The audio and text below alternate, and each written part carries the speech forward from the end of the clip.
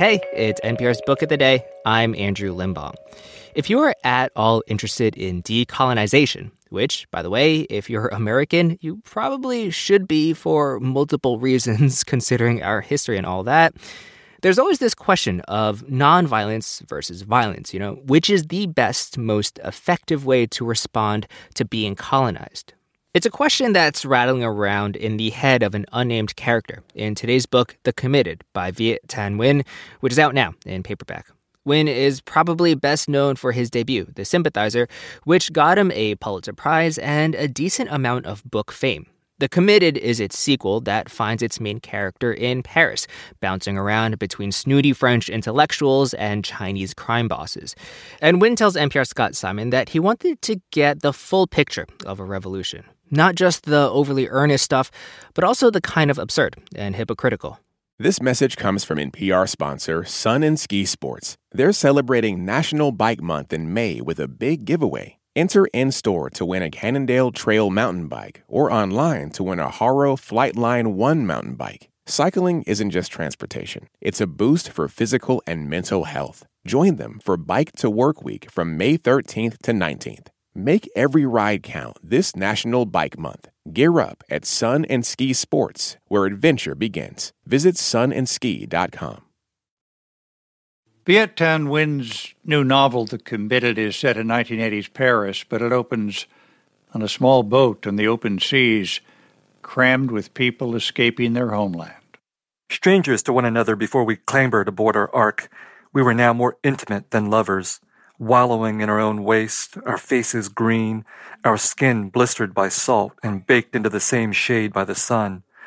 Most of us had fled our motherland because the communists in charge had labeled us puppets, or pseudo-pacifists, or bourgeois nationalists, or decadent reactionaries, or intellectuals of the false conscience, or because we were related to one of these. There was also a fortune teller, a geomancer, a monk, the priest, and at least one prostitute, whose Chinese neighbor spat on her and said, "Why is this whore with us?" Even among the unwanted, there were unwanted.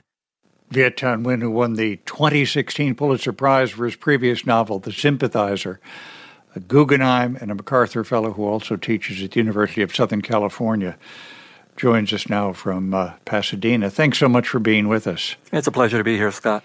What a startling beginning among this group of people. And you say that those on board wanted a revolution that would overturn the revolution we had just lived through. Help us understand that both in your novel and in your own life. Well, I think both The Sympathizer and The Committed are novels about history, about politics, about war, about revolutions. So they're very serious novels, but at the same time, I wanted to make them entertaining and also as funny as I could possibly make them, given the context of all the brutality that we're witnessing. And so, looking at a revolution from a distance, I think what we see is that there is a lot of absurdity and hypocrisy as much as there is a lot of sincerity and passion as well. So The Committed really tries to show us all sides of these revolutions. And in particular, it focuses on someone who was a communist revolutionary in The Sympathizer and then became disabused of that revolution, lost his illusions, but never gave up the dream of revolution itself, that the committed were committed to that task. And so in The Committed, the sequel, he continues his quest for a revolution. I never see a name on your narrator. Did I miss something? Well, he's both nameless and has many names all at the same time. In The Sympathizer, he was called the Captain. In this book, he goes by a pseudonym, Vo Yang, which the joke means nameless or anonymous in Vietnamese. So his namelessness is a sign of his, he has a lot of problems with his own identity, but also he's an everyman.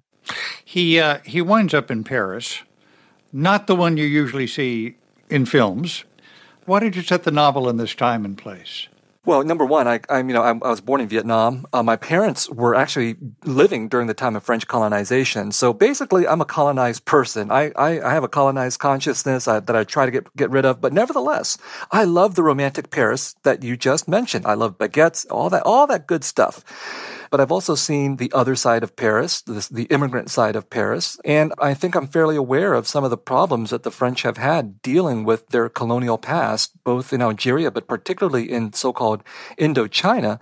And so I wanted to write a novel about this other Paris, this other France that's wrestling with a parallel set of contradictions that we in the United States hopefully would recognize from our own history.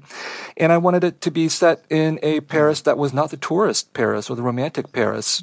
And so the Committed is a novel about French ideas and French Revolution and French colonialism, but it's also a crime thriller set in these immigrant neighborhoods. Yeah. I don't want to give too much away, but he winds up in the drug world with the help of an aunt. Help us understand how he gets drawn into that world and how he sees that as a ticket to what? Well, he when he goes to Paris, he lives in both the high world and the low world. So the high world is his aunt, who is this editor. She hangs out with all the French leftists and French intellectuals. They're ripe for satire. So part of the novel is a satire about the French left. But it turns out that these folks like their hashish as much as anybody else. Yeah. And our narrator, has to get a job. So he hooks up with a ethnic Chinese crime boss, and he says, "Well, what if I try to corner the market here on hashish for the intellectuals?" And that's what unfolds basically. Your narrator has a kind of Gandhian moment of lucidity at the end where he says nonviolence might detoxify us. The seduction of anti-colonial nationalist revolutions has been based partly on this idea that violence can liberate. The colonized have been subjugated through violence. They've been emasculated through violence. They've lost their independence through violence. And so through violence, they can reclaim those identities, those nationalisms. And that's been something I've wrestled with my entire life. Is violence the only way to imagine the act of decolonization and of detoxifying ourselves from foreign influences? And so the sympathizer, the narrator of these two novels, has struggled too with this his entire life in a much more extreme fashion than I am, having been directly subject to violence, having been the perpetrator of violence. So then he has to get to this point where he has to think, can nonviolence be just as powerful and as dangerous and as self-dangerous of a force as violence itself can be?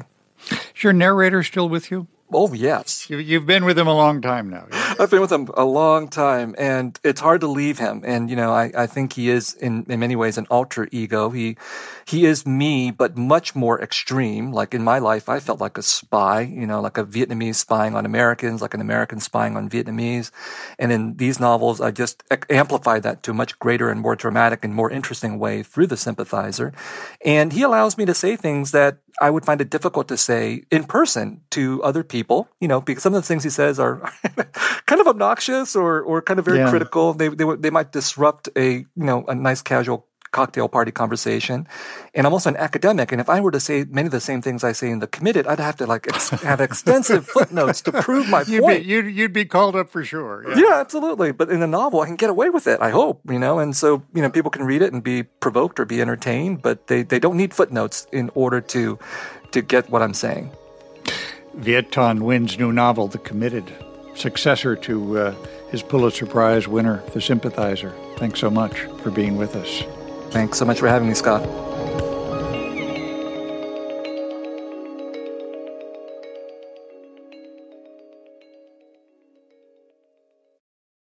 This message comes from NPR sponsor Shopify, the global commerce platform that helps you sell and show up exactly the way you want to. Customize your online store to your style. Sign up for a $1 per month trial period at shopify.com/NPR.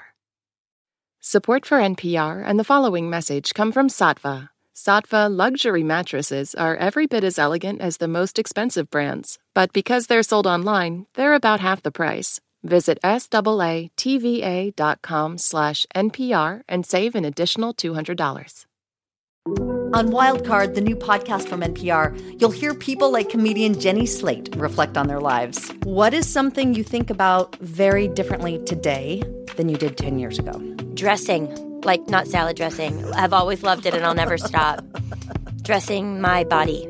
That's all part of the new game show Wildcard, only from NPR. Listen wherever you get your podcasts.